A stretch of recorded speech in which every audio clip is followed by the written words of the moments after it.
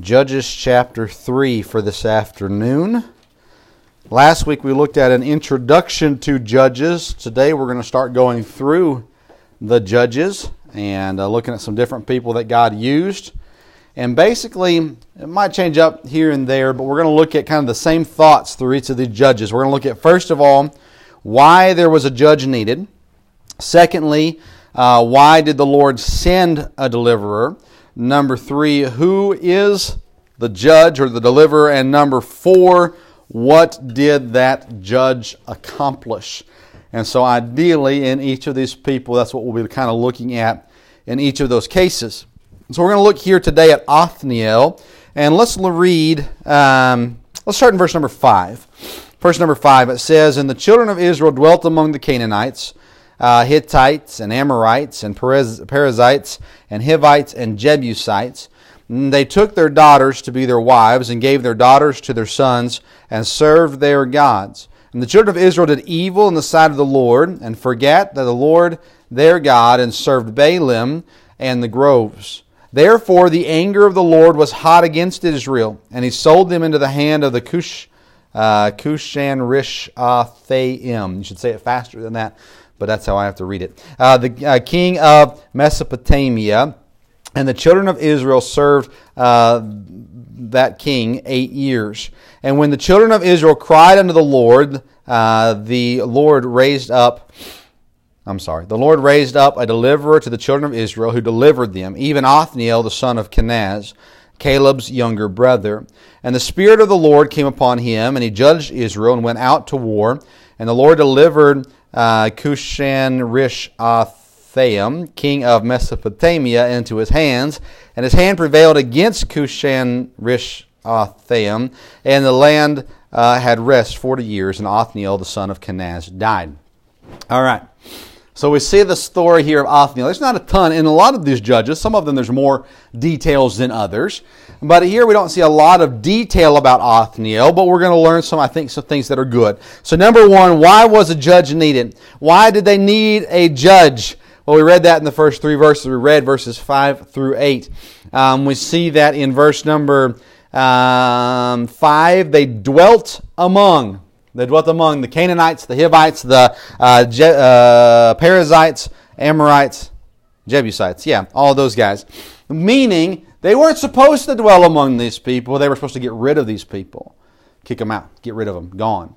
They didn't. So now they're living with these different people who are not supposed to be there. Not only that, they went further than even just fellowship.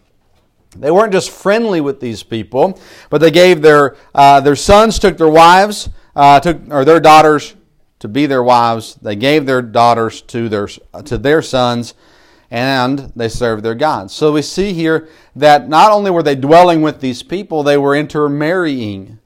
Now, to be clear, because this is important, sadly in this day and age, we should already understand this. When God talks about Israel not marrying these people, it's not a racial issue. It's not that a white person shouldn't marry someone of a different color or someone of a different color marrying someone else of a different color. That's not what the Bible's talking about. It's talking about people who worship God marrying into people who don't worship God. All right? And so we see here that they're giving their daughters over to be married. So now they are becoming family with these people. And we know that these people don't serve God, and so it turns into, in verse number 6, at the end, and they serve their gods. So they're rejecting God and everything that God told them to do, and they're accepting other culture, meaning other worship style, other gods, into their lives. Now this is impactful in today's time. Looking at this, there is a culture that is godly, biblical culture, and then there is a culture that is worldly, godless culture. And today what we're being told is, as Christians, if we're going to be Christians, then we need to accept this other culture. Yet the Bible tells us over and over again we have to reject that culture. We cannot allow it into our lives. Does that mean that we're hateful to them? No. We're not commanded to kill them, as the Israelites were commanded to drive out and to kill these other nations. But we cannot be accepting of a godless culture. We cannot be okay with it. because it leads to us being godless as well. That's exactly what happened here. Or maybe it leads to our children being godless because of what we accepted. Or our grandchildren because of what we accepted. So we see here they rejected God. They served idols. As it says there, they served Balaam and the groves. And we'll see the groves more later on in the Bible as well. They rejected God, served idols, and so what happened? God gave them up. It says in verse number 8, therefore the anger of the Lord was hot against Israel, and he sold them into the hand. So this is the idea of into slavery. All right, at that time, where that happened often, it's the picture that people would understand. He sold them over now to this king of Mesopotamia. And for 8 years, the children of Israel were serving this king, Cushan-Rishathaim. You can say it faster if you'd like. But they served him for 8 years. So they're now in captivity, basically like they were in Egypt, to this king in Mesopotamia. They've intermingled. They've married in. Their kids now are learning to live with a different culture than what they were supposed to be living in. And I use the word culture lightly, and I hope you understand that they're living in an upbringing now that is godless. There is no God in the picture at this point, except for false gods like Balaam. And so we see here that there are 8 years here. The king's name that I've said a few times now, Cushan-Rishathaim, means literally double wickedness. I don't know what your name means. I think mine is like conqueror or something like that. I don't know, something great. But this guy's name means double wickedness. Not only is he wicked, he's doubly wicked. He's like the sister in your family. Wicked, doubly wicked. He's horrible. That was what his name meant. But we see here that the people now were underneath this king. So why did the Lord send and deliver? It's an easy answer, and it's one we're trying to teach you. In verse 9, it says, and when the children of Israel cried unto the Lord, call unto me, and I will answer thee, and show thee great and mighty things which thou knowest not. Why did God deliver them? Because they asked for deliverance. They did. James 4:2, you have not because you ask not. It all goes back into this whole realm of our relationship with God. Where is it? So why did God send a judge or a deliverer? Same thing in this case. Because they asked for one. They cried unto the Lord. The Lord raised up a deliverer to the children of Israel who delivered them. Who was this deliverer? It says in verse number 9, Othniel, the son of Kenaz, the younger brother of Caleb. Othniel, his name means power or force of God. So we got two, if I can use the term characters, they're real people, not fake. Two characters in this instance. You have Cushan-Rishathaim, double wickedness. And you've got Othniel, power or force of God. In Joshua 15 verse 16, there's a verse, let's see here. It says, and Caleb said, he that smiteth Kirjath-Sepher and taketh it, to him will I give Achsah, something like that, my daughter to wife. And Othniel, the son of Kenaz, the brother of Caleb, took it, and he gave Achsah his daughter to wife. So Othniel here is someone who in the past has shown, if we can use some ambition. Here Caleb said, hey, whoever will destroy these people, because Caleb was getting old, whoever will destroy these people, you can have my daughter to wife. So she must have been very pretty, because Othniel says, I'm in. That or Othniel was really ugly. And so he said, this is my only chance. And so he says, I'm in. And he goes and he defeats. It's a very well fortified city that here in Joshua, the Kirjath-Sepher, whatever. I'm not sure if I'm saying that right. But it was a very well defended city, a well fortified city. And Othniel said, I'll do it. And I know he wasn't alone, but they went and defeated this. That's who Othniel is. He is someone who is ready to go. He's Caleb's nephew. Of course, Caleb was one of the good spies, along with other things. I believe Caleb was more than likely a godly influence. and can lead. We need to understand that a godly influence, if we are a godly influence, it can lead to godly lives. We teach and we train and we give them book knowledge. We try to, but we will be influential in the way that we live. We have a very good possibility of influencing others to do right as well. And I'm speaking specifically of our children.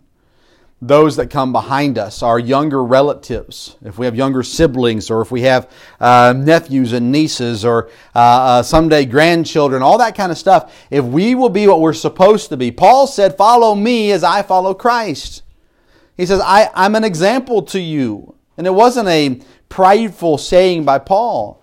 And then we should be living in a way that we can say, hey, follow me as I'm following Christ. Be an example and an influence. I believe Caleb was that. Now we have Othniel, who God brings up to deliver his people. Lastly today, what did Othniel accomplish?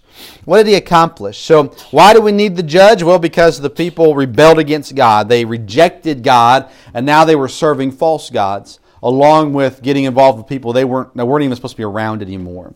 Why did the Lord send a deliverer? They asked for one. And I come back to that because it's so crucial. There are times when we're in our lives and maybe we're covered up in sin and we just feel like, boy, I've just done too much now and I just don't feel like God's presence is with me and I just don't know how God can love me and all these kinds of things. God says, I'm ready to deliver you.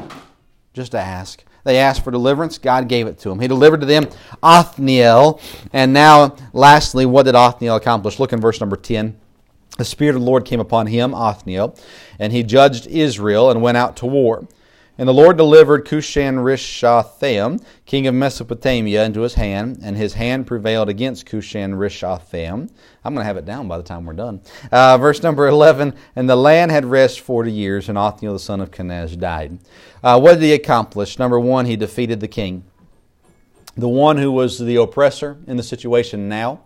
That God had sold the people over. We're going to see this in Judges 2. We're going to see where God says, He sets up someone for failure. Now listen to me on this. He sets up someone for failure in this way. He says, this king he's a wicked person. He's a bad person. All of them that we see, they're going to be similar. He says, so I'm going to allow this wicked person to punish my children. They're going to be under this wicked person. But every time he does that, he says, that wicked person's going to pay a consequence for judging my people. Isn't that interesting? I find it intriguing. God says, you're a bad person. I'm going to use you as I punish my children. But when I'm done punishing my children, you're going to pay a consequence for hurting my people. It's incredible to me. God doesn't allow wickedness to just skate by. It doesn't work that way. God says, I'm a righteous God, therefore I must punish wickedness, and I will. And so we see here this king. He was a wicked king, and he did harm, and he did hurt to God's people. So God sends Othniel. Othniel comes, and God delivers Cushan-Rishathaim into Othniel's hands. He prevailed against the king, and look what happened. There was rest. What happens is the people came back to God. We read the story of the prodigal son. And the prodigal son takes his inheritance and leaves, and he wastes his money on riotous living. And he spends it the way he wants to, and before long he realizes, now I have nothing. And so the story is given to us as we see this prodigal son return home. And he's coming back in a very defeated state. As he's sitting there eating the pig slop, he says to himself, surely my dad's servants have it better off than I do. Maybe if I go home, Dad will let me work for him so I can have it as good as his servants have it. And so the prodigal son goes back home, and he's expecting to ask his dad, to beg his dad for a job. What does his dad do? He runs to meet him, hugs him, kisses him, throws a party for him. He's back. He came home. I've been waiting for you. That's a picture of God. And so we see that with us, there are times where we go, and here the children of Israel, they were the prodigal son. They went away. They spent their money on riotous living. They're serving false gods. And finally, they come to their senses and say, this isn't how we're supposed to be living. It's supposed to be better than this. So they go to God and they ask, God, will you deliver us from this circumstance that we've gotten ourselves in? And God says, yes. Othniel comes. They defeat the king. The people come back to God for a time. And under Othniel's leadership, with God's obvious help, they find rest for 40 years. 40 years is a long time. Although as I'm getting closer to 40, I realize it's not as long as I thought it was. But 40 years is a long time. They've been in captivity for 8. And because of God's use of Othniel, the people now find rest for 40 years. This again, and we're going to see this over and over and over again, but if you want rest, if your life is chaos, if your mind is constantly worried, concerned, anxious, there's rest to be found in God. And we come to God and we say, God, I'm in this situation, oftentimes because of our own selves. God, I need peace. I need rest. I told my wife this, and I honestly don't know why. Yesterday for me was one of the most relaxing days I've had that I can ever remember. And I don't know why. Just when the day was over, I just thought, this has just been a phenomenal day. We did some fun things. The boys played basketball. We went outside and shot some BB guns. We had a big fire outside, burning some brush and things. And we just now, I told that to my wife, and she kind of rolled her eyes at me because I think she was doing a little bit more inside than I was doing outside. But nonetheless, I was like, this has just been a great day. You see, we all need a rest. We all need a vacation. We got to get some time off of work. If all you do is work, it wears you down. You got to get some time off. Everybody needs it. God says, I am the one who can give you the rest that you need. Time away from coworkers is good and helpful, but you still need the kind of rest that God can give you, more so than the rest that even vacation, and although sometimes vacation isn't very restful, especially the younger the kids are. But we come back to this point of God providing rest. When we get into sin, we have something in our life that's not taken care of, and that's going to weigh on you. It is a weight. That's what the Bible calls it in Hebrews. The sin is a weight. In order to get the rest from that weight, we have to go to God and say, God, I've messed up. Deliver me. Forgive me. Deliver me. And God says in the Bible, every time He will. And He'll come and He'll deliver and He'll give you rest. How long will that rest last? It all depends on you. On your obedience, on your faithfulness to God. We'll see the cycle continues, though. This is the beginning of it. The cycle continues in the next one. Look in verse 12. We won't read all of it today, but in verse 12, and the children of Israel did evil again in the sight of the Lord. And the Lord strengthened Eglon, the king of Moab, against Israel. 40 years went by. I don't know if that's now a new generation quite yet or not, but the point is there's a cycle coming. We're going to look each time of why were they in the mess they were in? Why did God take care of them, deliver them? Who delivered them? Who did God use? And what did that person accomplish? We'll look at that next time with Ehud and Eglon. Oh, what a great story. Don't eat too much next week. All right, now let's pray, and then we'll be dismissed. Lord, we do thank You for Your love. Again, we thank You for Your word and how You give us everything we need. God, may we learn from the mistakes of those in the past. May we understand that sometimes we fall into the same trap, the same temptation, to the same things that the children of Israel did. And we often will sit there and go, well, why were they like that? Why didn't they learn? Yet oftentimes in our lives we don't learn either. So God, I pray that You'd help from the youngest child in this room to the oldest adult in this room, that we would learn from Israel's mistakes so that we don't make them in our lives. And God, I pray that You would draw us closer to You through Your word each time. Lord, I pray for Your blessings and Your help throughout this week. And God, I pray that You'd keep us safe and provide for our needs. Lord, I pray for our missionaries today. Would you guard and protect them, provide for all the needs that they have as well. God, we'll praise you for all that you do for us. We ask this in Jesus' name. Amen.